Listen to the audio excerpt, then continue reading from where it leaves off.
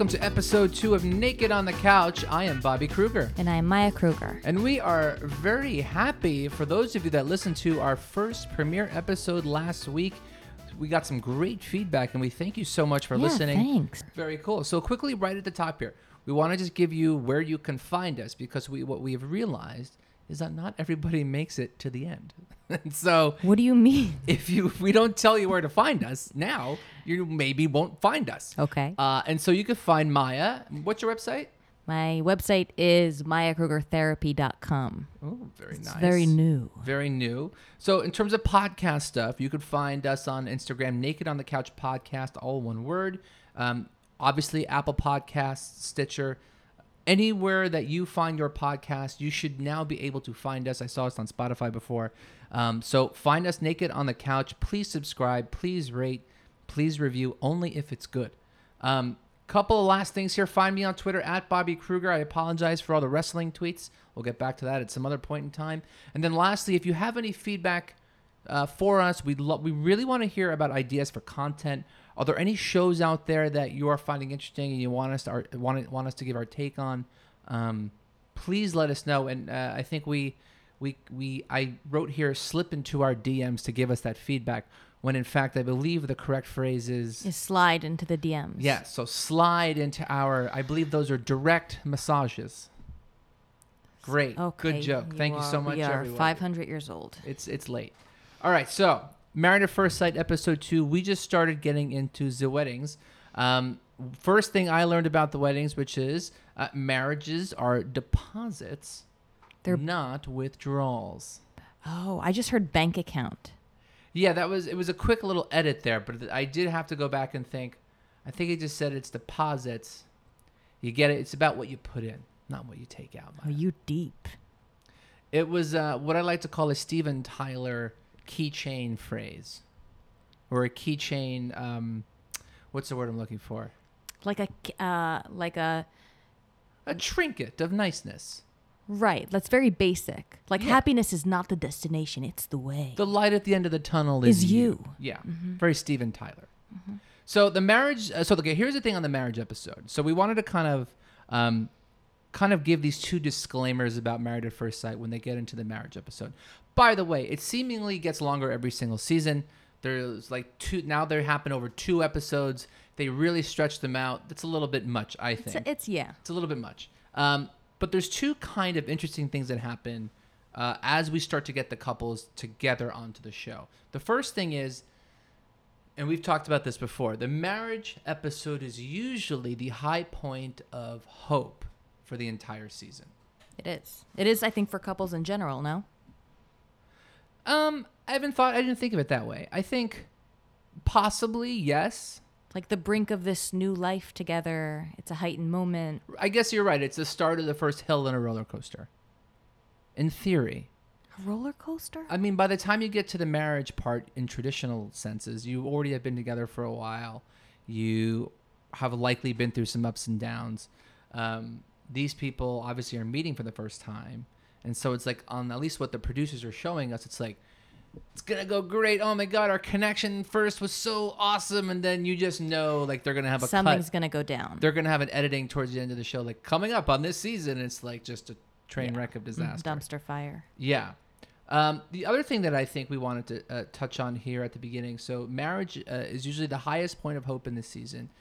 The other thing I wanted to touch on, I wanted to get your thoughts about this, was just the pressure these people are under. And I think as you start to think about the show and break down the show, they're getting married. That's a very high stress situation at some point during that whole engagement to wedding to after wedding things. Talk about what you think might be the pressure that these people are facing with all of that, with the first time, with the families, and then also in front of the cameras, and what that does to somebody. I think the first thing is, and a lot of these couples said this individually, is that they were really looking for someone. And that is so incredibly vulnerable to say, that you're not looking for that person. You're looking for someone. So you're kind of admitting that there's a deficit that you want to fill. And that's hard to do in our society today, because we're supposed to be, I'm all full on my own, and my partner will be the cherry on top of my life that's already an amazing dessert. So you're saying, no, there's something I want that's out there that's not mine, and it's also not within my control because they could reject me. So there's that first thing of, okay, so I'm admitting that I want this, and then I need to trust that they took me in correctly, the experts, and that they really have an idea of who I am and what I need and what I'm looking for. And I need to be okay with maybe not being wanted on national TV. There's so much pressure there because it's like a very stressful, there are no dress rehearsals. You're straight into the show and their lights are on you and you can tank. And I just think that as you start to, here's how I think about it. So yes, to everything you just said, but I think about it in terms of their behavior. And it's like, you know how you see someone's best behavior probably in the first honeymoon stage of a relationship, and then the cats come out. What is it? Snakes come out? I don't know. The box of Pandora opens, and slowly but surely you see all of their. But the cats come out. Cats come out. My phrasing Brett tonight and is Olivia's just terrible. cats come out. Yes, but I also think it plays to, is the person you're seeing in this moment on a television show the actual person that you're seeing? And when because obviously they're under so much pressure. So like, are the things that they're doing and saying them, or is it them as this character under the lights? So I think about that as I watch the show, and I try to find moments where the camera picks up a look, a phrase that they may say that sort of kind of gets to the point of that's who not they performative. are. And we'll get to a few of those that I caught through the course of the episode that I actually really liked. And I'll sort of tease it. One's about Brett, and one's about Woody. Interesting. And I don't know if they're both men, and that's why I picked it up, given my experience as a guy in weddings. I'm trying to think about that as I talk, if that was a part of that discovery. And I'll get to that in just a little bit. But I want to start with Karen and Miles. Karen and Miles. You smile when you say Karen and Miles. Because they're both very lovely.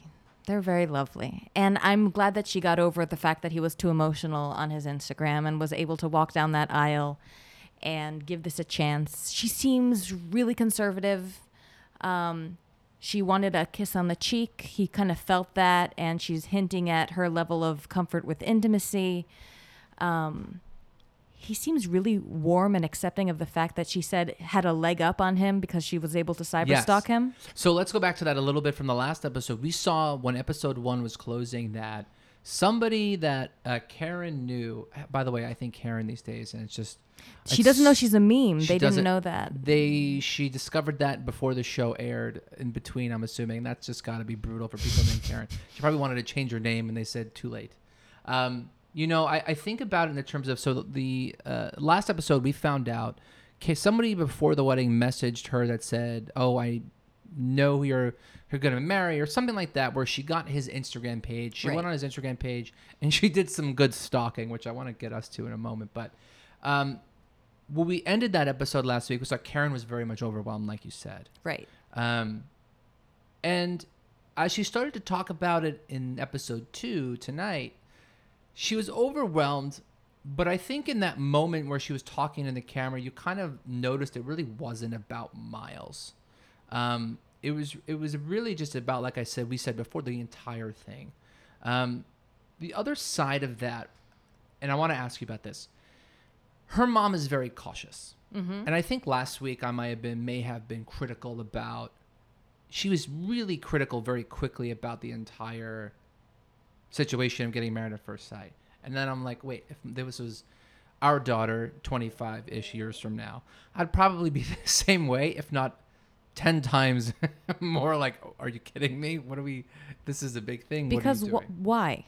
I don't know. I think it's just like an instinctual reaction. Like, this is your baby you have worked so hard to protect, and you want to sign off on everything and make sure everything is cool, to give to meet the person before and give them a blessing and all of those tropes. And so I kind of got that.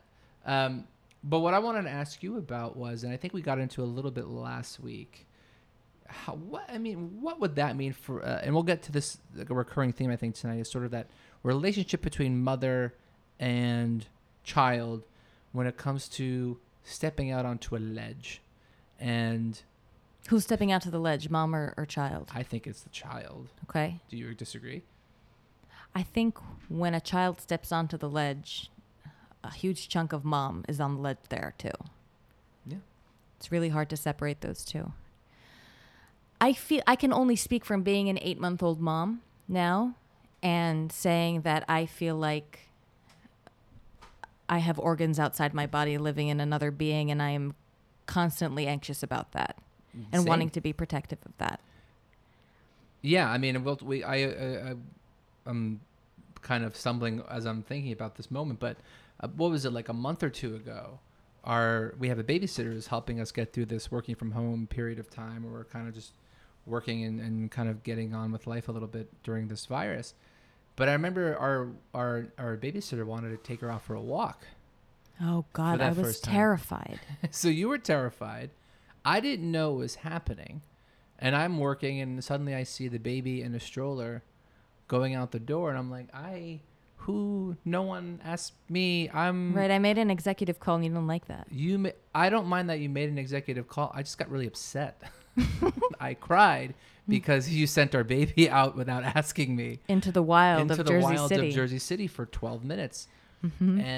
And she texted me pictures from those 12 minutes. During those 12 minutes, yes. And we couldn't track her. With she has no tracking device. I tried to stick like a GPS into the stroller. I had a tile in my wallet that I used once because I always lose my wallet. I'm like, if I throw it in the stroller, maybe it'll work. Nope, didn't work at all. And I was like, where is she? She needs to come home right now. So I get your point about stepping onto the ledge, that the parent is there with you. Something I noticed in tonight's episode in Amelia and her mom's dynamic was that her mom really trusted her daughter's resilience. Like, doesn't matter what's going to happen, we're going to treat it like it's going to be okay, like it's going to be great. And I would like to be able to have our kid out in the world like that, trusting that they're going to be okay. Because having my anxiety on top of theirs, and worrying about how I'm going to feel, about how they're going to feel, that's just many, many layers of nervous energy that no one needs. Amen. But I do think, and I want to have that same conversation later on in the show when we get to Bennett and his mom. Oof. Because there was a lot there that kind of wasn't really addressed.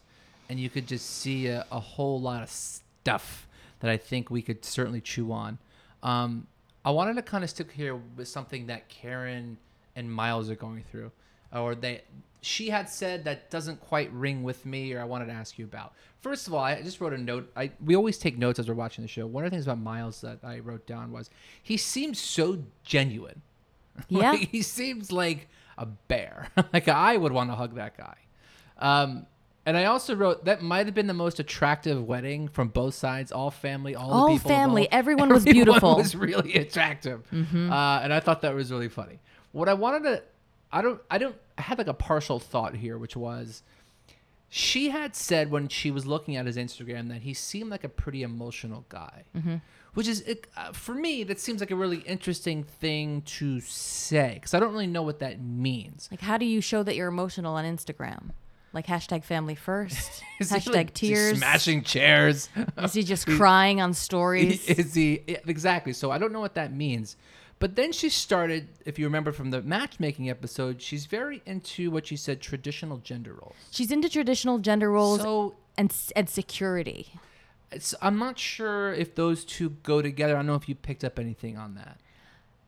I think that an emotional man can definitely be secure, for sure.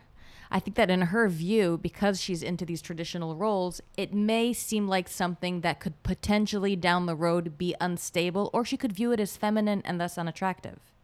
Like, she wants a man to be a man. I think he's actually a good combination of being very manly, and he seems like he can also emote when needed. It's funny, during the show, I wrote down a note here. For an emotional guy, he was cool, as the late Stuart Scott would say, the other side of the pillow. And that actual phrase was called back later on in the episode. In Amani and Woody's, was it Amani and Woody's? I'm like, cool as the other side of the pillow. But that's true. It's like, Miles was even keeled, and like, his speech was like, we've seen how many speeches in 10 seasons, 11 seasons of the show, we've seen speeches and these vows that they do. And it's awkward. You're writing vows for someone you don't know, and you're making these proclamations for people you never met. You don't know anything about them. His seemed really genuine and really authentic. I think he was comfortable being on the ledge that you spoke about, because he has this sense of trust, and they call him spiritually grounded. There's something about this man that is able to walk through unknowns with the confidence that he'll be okay. Yeah. One of the things, so after they got married officially, I guess it's officially, we never see them signing the documents, which is kind of, I don't know why I want to see that. Was that like a defining moment for you when we got married? The signing the documents? Kind of, yeah. Really? Because that, for me, we kind of alluded to this before. We've talked about this before. It's like, I always felt, so Maya and I had 2 weddings. We had our official wedding, which was like, we're engaged and you needed better health insurance, and this is America. Thank you, America. So it was like, why don't we just get married? We don't actually have a date for like a ceremony kind of thing. Let's just go to the courthouse. We'll get it done. And so that's what we did. We went to the Bayonne Municipal Courthouse. That it was. If romance had a destination. Romance from a building built in the 50s and not updated since. It was a lovely 20 minutes of our lives before traffic court started. We did go to Krispy Kreme after, if you remember. We shared a Reese's donut and then went to work. Yes, but I guess I always look at that as our wedding. We like our hey, we're married now. Really? I Yes, don't. I To know. me, that was a technicality. Which We were engaged, and then we got married later when all our friends and family were Do you there. remember what I told you? I think it was we walked out. So we got married. We went to the Krispy Kreme. I think we ate the donut there. We did. And then we had to go to work. Yeah. And I think I was maybe going to work first. Someone was going to work first. We didn't go together into the subway. Mm-hmm. Do you remember what you asked me? I guess, what does this mean? And do you remember what I said? No. So you go, wait a minute. So what does this mean? I said, well, if something happens to me, you make the decision. Yeah, which totally threw me off. I didn't think about that. I'm like, this is the deal. You're the person. Like, I'm the person, and you're the person. I'm your person, and you're mine. And that's kind of the whole gimmick. So Wait, so when you see these weddings happening on Married at First Sight, you think, wait, you are letting this person make medical decisions for you in the chance that you're a vegetable? No, well, I would love to see that moment because I think We don't want anyone to be a vegetable. Just no, but what I'm saying is that like I think that moment would be really interesting to capture because that's like you're signing paperwork. You're signing a contract with the city, in this case New Orleans or in Bayonne. Like that is the document when if something were to ever happen, that's like your proof, right? And so no, I personally would love to see that on camera. Anyway, I didn't think about this, about the legal ramifications of these marriages more than, just being committed to someone emotionally and merging your lives together and all the logistical stuff of that. If you follow the show like us nerds, you will have noticed that most of these marriages have not worked out. And every now and then you see like a lawsuit being brought. Somebody wants to get an annulment. Like I think it was last year, Right. Brandon And Taylor. Taylor, I think her name was a complete crap show. And he filed for an annulment. I think Michael also filed for an annulment as well after. There were a lot of hard feelings after these That- marriages didn't work out. That season 10 was a disaster on all Yeah. fronts. And so I think Mindy posted that he won't even sign the divorce paper. So there is a legal entity to this. I just want to see it.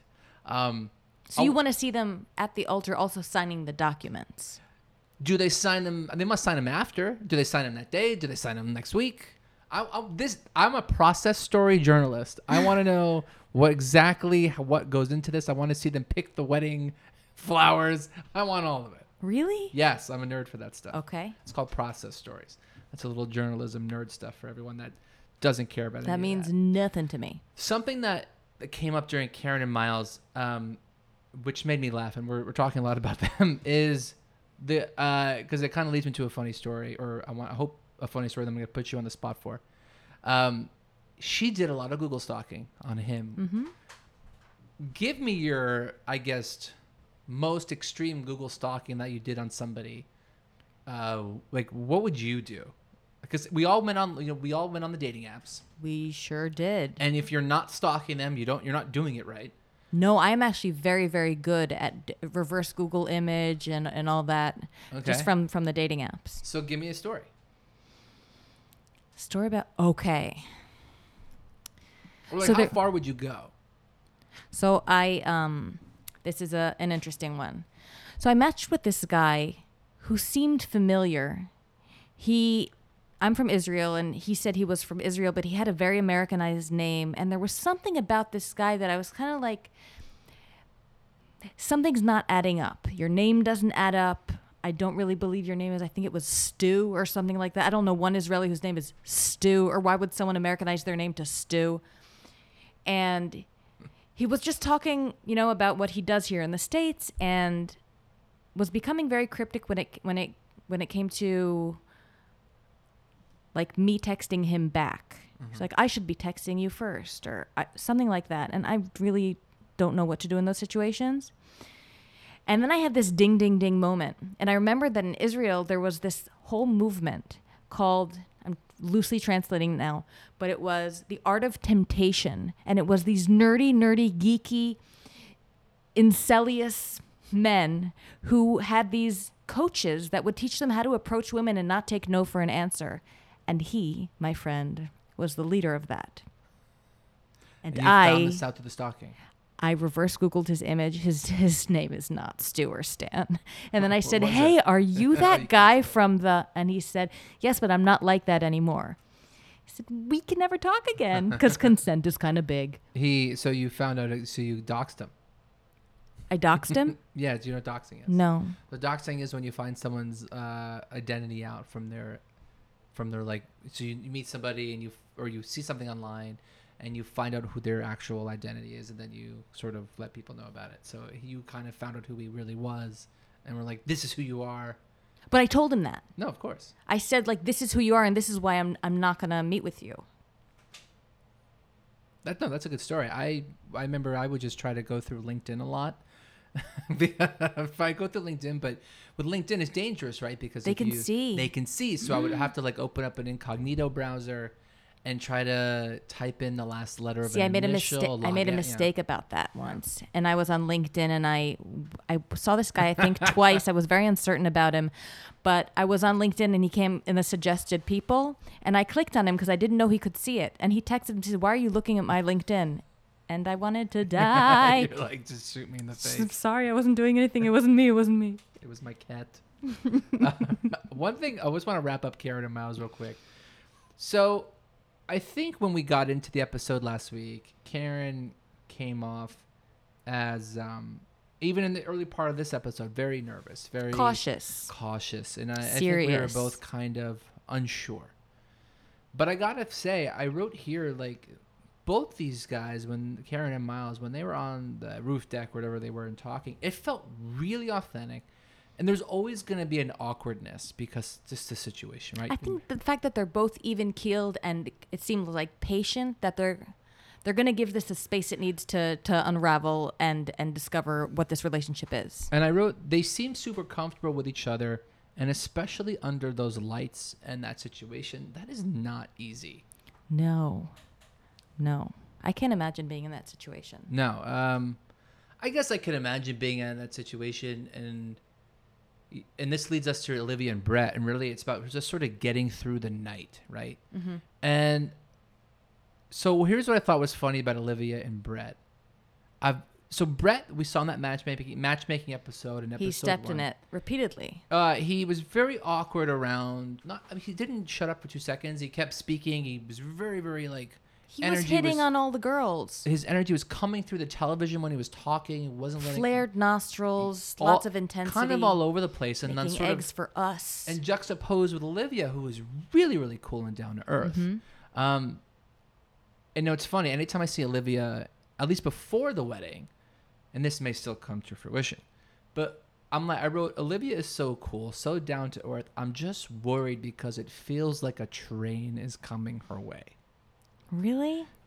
Even after today's episode? So no, I'm a little. Again, this is the high point of hope, but I have more hope now than I did before the episode. I have more started. hope for them too after today. There was something interesting with Olivia's mom, who I just noted when they hugged before the wedding. It was like the most proper pat, not really affectionate, not really comfortable, loving embrace. No, but she was saying the right things. The mom? She was. I, at least from the notes that I had, she was very supportive, literally saying the right things, but in her, it was The almost like her. subtext was, Yeah. I that's what I'm forgive you getting for at. doing this, even though this is horribly untraditional and I hate this. Right. Her words were saying something. Her body language is saying Her exactly whole what being you were was saying, this is kind of embarrassing. Speaking of a little bit embarrassing, let's talk about Brett's family a little bit. Yeah. It's kind of, I don't know how to say this, but it's kind of like Dumb and Dumber. But I mean, I don't mean that in that they're dumb. You said they came out of like an 80s gangster movie? Yeah, the jokes were kind of like... Here's what I get from that. It just feels like people who don't understand how to be humans with each other. And so they very much rely on this constant picking on and sarcasm. And I just wrote here, the dynamic is very brutal. And I felt it was slapsticky, if too much. it was just too much. And I'm like, if he was the youngest and he was getting it like this since he was young, I completely understand where this guy's personality came from. No wonder he's all with his cats. And fixing things at home. And fixing things and being a hoarder, which they oddly enough didn't get into on the first date. I thought it was interesting that he said our house will always be full of love and laughter and crap falling out of all the doors is what I was thinking. He left that part out when he was giving his vows. Sometimes you'll find 10 cables underneath the bed. I'm working on it. Where I relate his family and their dynamic to them, and he, one of the brothers said this, I think, when Brett was getting ready to walk down the aisle, which was something to the effect of, if we're picking on you, it means we love you. And I'm just feeling here like, dude, that is not reading the room. Like, the person who's marrying your brother isn't signing up to get ridiculed for the next 60 days. They're going to have a lot on their plate already. And it just feels like there's going to be a boundary problem there. I saw it completely different. Oh, you did? Yeah, I saw it as I'm going to be awkward around you and make these terrible slapstick jokes because that's how I am around people in general. It was kind of a welcome. I'm going to say stupid things to make you know I like you. Yes, but at the same time, it's going to, I think what that really could also turn into is like, oh, your brother said this to me. Oh, he doesn't mean anything by it. Yeah, but it was kind of douchey. Like, I feel like that situation, if they're still together, has played itself out probably every time that they get together. But the brothers say things that are not deeply personal and offensive. They make fun of stupid stuff. Like these surface things. They won't say, and it was so funny when you were humiliated in class and cried for 3 weeks and didn't come out of your room. I don't think they would say something like that. He kind of did during the best man speech. Really? A little bit. And I could totally see him.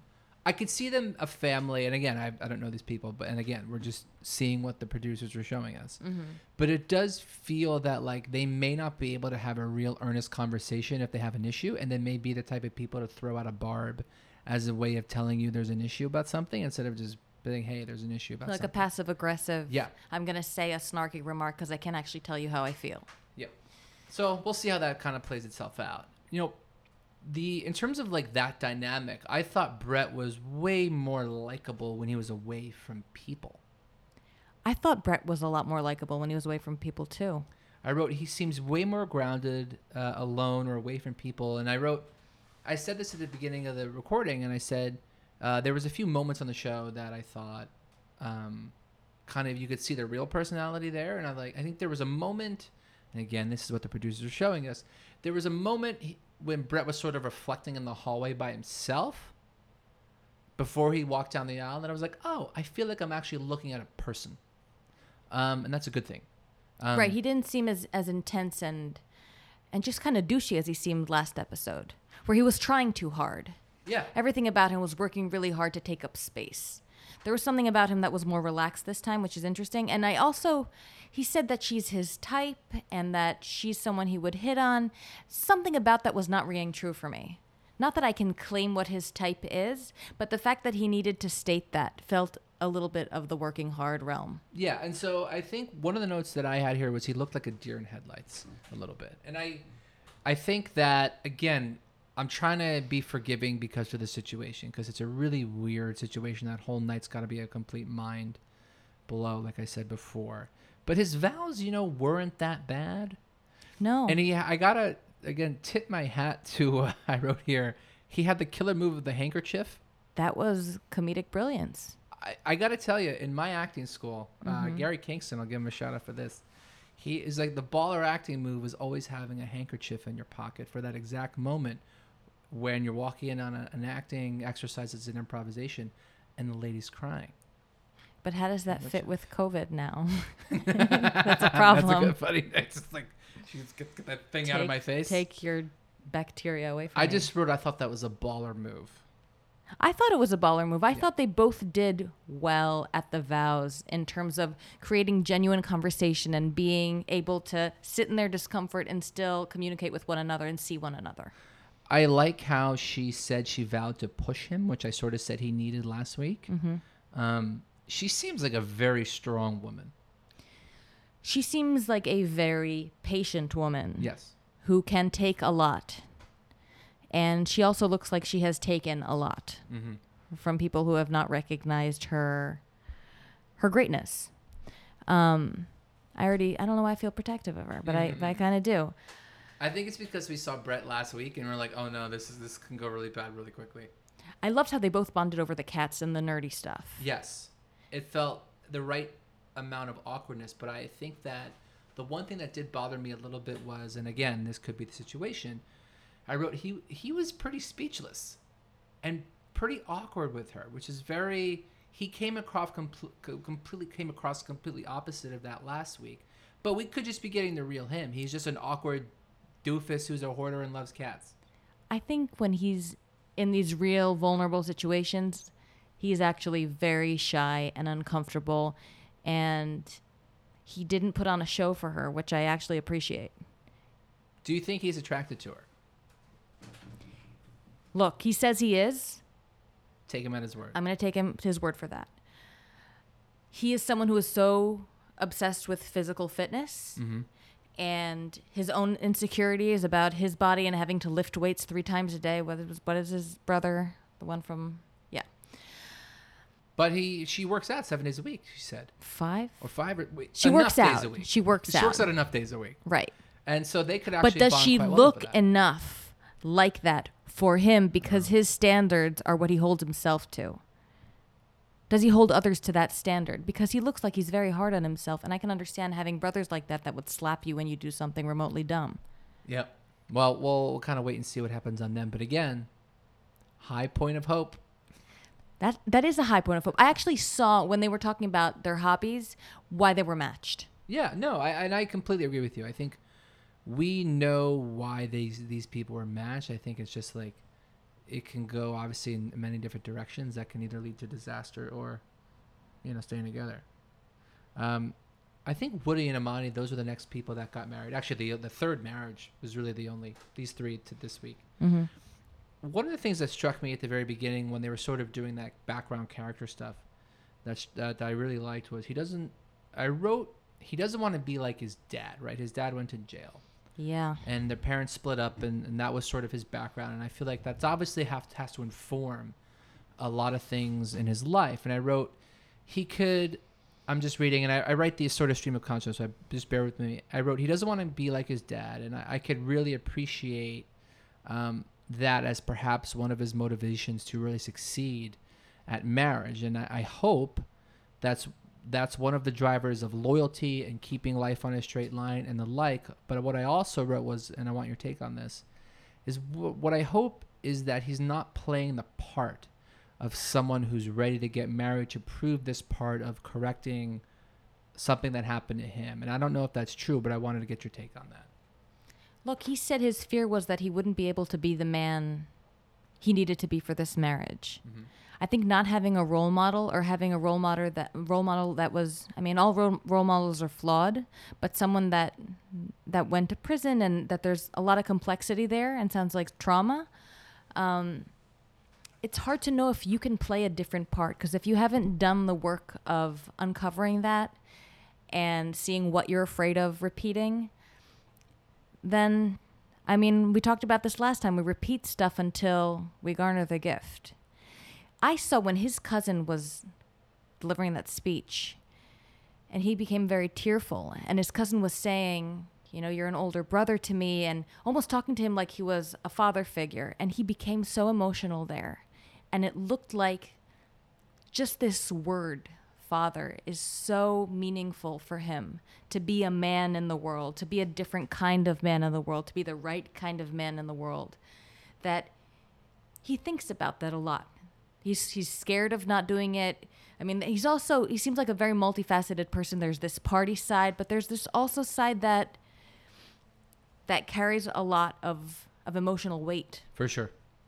And I think the first moment they had between them was really, really awkward, but it really lovely. They both kind of said we got each other. Mm-hmm. And it kind of reminded me, I have a couple of notes from our wedding. Now, not the courtroom wedding we talked about, but the ceremonial wedding, which was eight months later, which was, there is that moment, and I guess that was the moment I hadn't experienced until the ceremonial wedding, which was like, you do have all these people, and they're all looking at you too, right? So you have like this tunnel vision where it is like I hate saying it like this because you probably hate it, but it is sort of like a stage performance when you're with another actor. Yeah, it just makes it sound like a show. It sucks out all the romance. Yeah. No, but it was romantic. But it does have that, like, it was I just thought it was quite a nice moment when they both said we got each other, because that's really the whole thing. Right, getting each other. I did have a funny moment. Or having each other. Yes, and speaking of having each other on the wedding night, not in that sense. What I had a real funny moment in this episode that reminded me of our wedding night, when Amani was getting her hair extensions in. Now, I don't know if you remember what happened on our wedding night. Our wedding ended. Our hotel was a solid hour. And I don't know if you want to walk people through our amazing romantic. Let's talk about our romantic wedding night. 3 pounds of hair extensions I had fused to my head, sewn into. Who does that? Sewn into your head. I really wanted long, like mermaidy hair. Yeah. Then so it's I had 2 in the morning. mermaidy hair, and then I was after the wedding. I'm sweating. Like I'm dripping sweat. So I'm over this. We got married in Israel, which is usually pretty hot, even at night and even in the middle of March. And so we get back to the hotel, and I just want to get comfortable, and I notice that I cannot take out these frickin' extensions because she sewed them into my head. So my newly minted husband, who is supposed to be attracted to me and think I'm the most beautiful, effortless, glamorous human in the world. What I had to get my nose hair trimmer scissors and cut your extensions out of your head while you're upset and crying on the While I'm crying and saying that this is horrible and I'm hot and I'm tired. And we have to get up in 4 hours because we got to get to the airport. Yes. And return the extensions. And I had to return the extensions. And I delivered it in a mailbox. We had to drive all over Tel Aviv to return this hair. He's waving it in the air. I should have burnt it. Oh, man. I will say a lovely moment with Woody. Woody and Amani. By the way, I wish Miles was at the wedding, and I wish Woody was at Miles' wedding. Remember, they're friends. We didn't get a chance to see that. I would love to know, by the way, the production schedule. Is it one a day? Is it 2 a day? Why does it matter? I'm curious. Again, I like process stories. Mm-hmm. I had not heard of the jumping of the broom. I have not either. And that I did a quick wiki search, and that was seems like an interesting tradition. That it's not that old. Mm-hmm. It's about 200 years old. But that was very lovely. I was happy to learn something new watching the show tonight. But I will say, and I don't know how you felt about this, there did not seem to be much chemistry there off the bat. I think that Woody has this charming, playboy-esque vibe to him that he can flirt down lots of women. What do you mean by flirting down? Like he can disarm a very guarded woman by being his charming self. Okay. Does that sound bad? No, I had not heard that phrase before. But I think I may have made it up because it's not my first language. But I get it. Mm-hmm. Okay, so she looks like she's been through some stuff. Her friends talk about being through some stuff. Mm-hmm. I thought it was interesting that her stepdad walked her down the aisle, but her biological dad was there too. There seems to be an interesting family dynamic. Yeah, I couldn't quite put it together. But looked like everyone was getting along, so who cares? They looked like they had an understanding of one another. Like they were almost familiar to one another. I didn't see sparks flying on her end, but I saw a willingness to try, and he looked like he was resorting to that kind of default setting of charm you and flirt with you and tell you how beautiful you are, and something very smooth about him when he gets into that place. Yeah, I don't know what to make of them, I guess is what I'll say. I think that there is a lot of potential in this couple. I agree. High point of hope. High point of hope and potential healing. And let's leave it at that. Okay. And that's a good place to end on Woody and Amani, because that brings us to our fourth couple, who we didn't think we were going to see tonight, Right. but we ended up seeing them at the very end. And the bird nest she had on her And the head bird nest that she with had on a her head. fake bird on her head. So, of course, we're talking about Amelia and Bennett. So I have to say, I was very happy when we saw them, because I didn't think they were going to get to that. I know. Let's talk a little bit about what happened with them. So he gifted her a pebble With a handwritten with note. a handwritten note that looked like it was from a sixth grader. And she said But it was very sweet. He picks good pebbles. He picks good pebbles, and I loved his rationale that they're going to be walking through life and they're going to be picking up different pebbles and enjoying them. I'm like, totally, it's representing the moments. I thought that was a great start of we share a weird. Yeah, Or we share a connection to Earth. We are both hippies. and I imagine it being somebody else that wasn't Amelia, and I think about like past characters on this show. If they got a pebble? If they got a pebble, I don't know. He put it on a necklace. There's something. I mean, I personally find that very Yeah, but endearing. you're closer to Amelia than, let's say, I'm thinking like one of the couple of the characters from last few years, like Elizabeth from 3 seasons back. Yeah, she wouldn't like She a pebble. wouldn't like the pebble. There was the therapist on last year's show. I don't think she would have liked the pebble either. That she was with that guy Derek. She was. Oh, right. Yeah. Right. I don't think she would would've have liked the pebble either. So the fact that she got it and completely appreciated it, I was like, there we go. High point of hope. And she said, do you hear? And of course, she said this really sweet thing, which was, he picked this pebble out of something like he picked a pebble, and it was a hand that was attached to an arm that was attached to a person. I'm like, oh, that's like the most mindfulness thing I've heard in a week. You know, I have a concern about her. Yeah, go ahead. She's always smiling. This kind fake? of. No, I don't think she's fake. Okay. I think that I is. didn't say she was fake. I think it's a defense. Yes. That this really rambunctious, wild woman, happy, life is full of surprises kind of vibe is actually very surface, because it's really easy to be excited about strangers. And her mom said Amelia loves strangers. By the way, that relationship is amazing between Amelia and her mom. It looks amazing again from what the producers have shown. From what us the so producers far. are showing me, I am about that relationship. I am as well. That kind of brings us to Bennett and his mom's relationship. Yeah, and that seemed really interesting. And I want to talk about it in this term.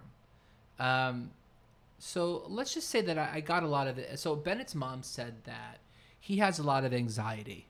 And so that was like, okay, interesting. She's sort of being really, in my opinion, maybe too honest about her own son on national television, kind of opening him up. I feel like that's more on him to do. That's just my take. But what I got from her was a ton of anxiety. There was a ton of Yeah, anxiety. like craziness. And here's how I want to put it into terms, because I don't want to get so much into her because it's just not worth it.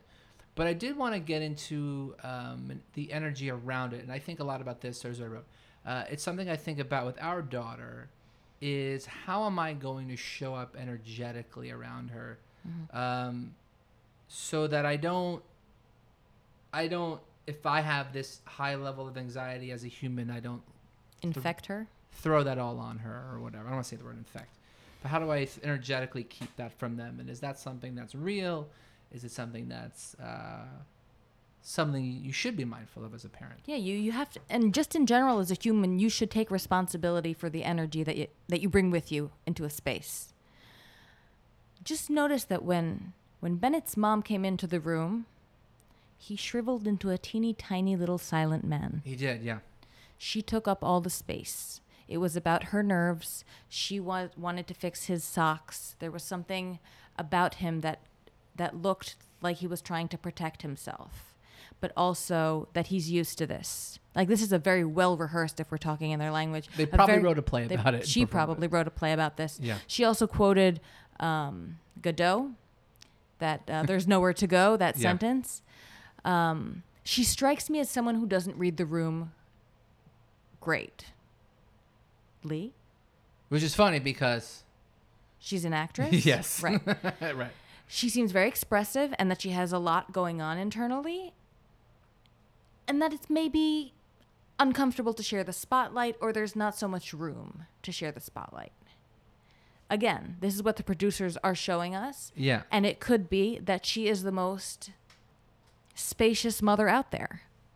And I just want to reiterate why we say that the producers show us is because there are writers on this show, and they are telling a story. And so, yes, whatever happened and what they're showing us did happen, right? They said those words, they gave It's through those a looks, different light. but it's through the producer's lens, right? And also there are songs that come with it.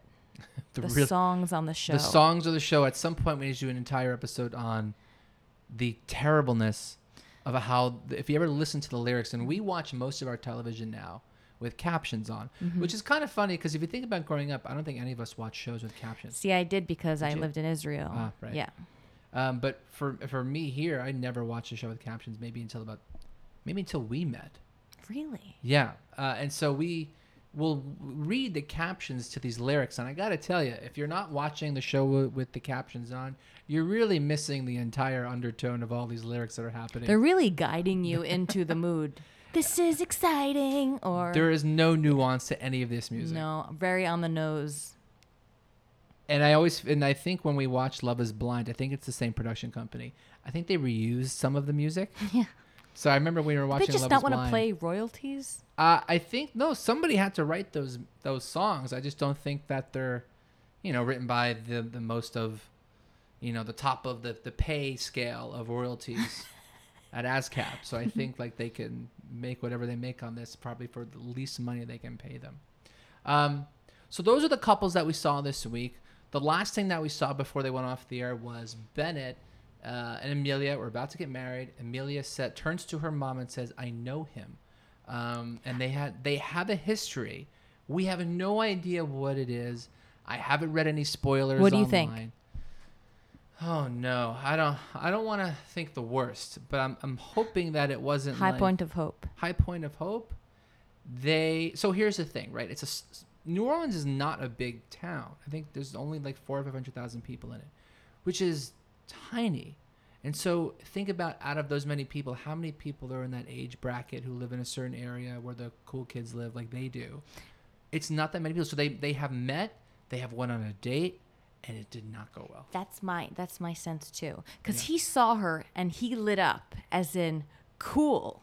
And she saw him and she went like kind of like wide smile, but dead in the eyes for a moment of great crap. So it looks like they went on a date and he was enthusiastic about her and she did not share that sentiment. No, she did not share that sentiment. Or that's what the producers showed us. That's for sure. But maybe he dated someone she knows, or friend or something. Like and he's screwed familiar. them over? Are you getting a negative vibe, or are you getting like, oh, I know him, and they edited it in a way where it was like, dum dum dum, but it really was like, I know him. This is great. I'm getting a vibe of, I know him. That's what I'm getting. And I guess that's to be continued. Any final thoughts on this week's episode of the start of the weddings? Just, it's a really hard place that they're in. I just want to say that's a really vulnerable place. Getting married is scary. Getting married to a stranger is scary. Having everyone watch you is scary. There's a lot that these people are dealing with. And I was just thinking, how complex it is to deal with your own family at a wedding, right? When you get to the wedding, you're already at a place where you have probably fought with everyone. Everyone's annoyed you with something specific that they can do, only they can do. You've annoyed everyone. And you know it's coming before they do it. Oh, you know it. And you've talked to your therapist about it for months. You've prepared for this moment. Alas, in the actual time of truth, you have zero coping skills that are beneficial.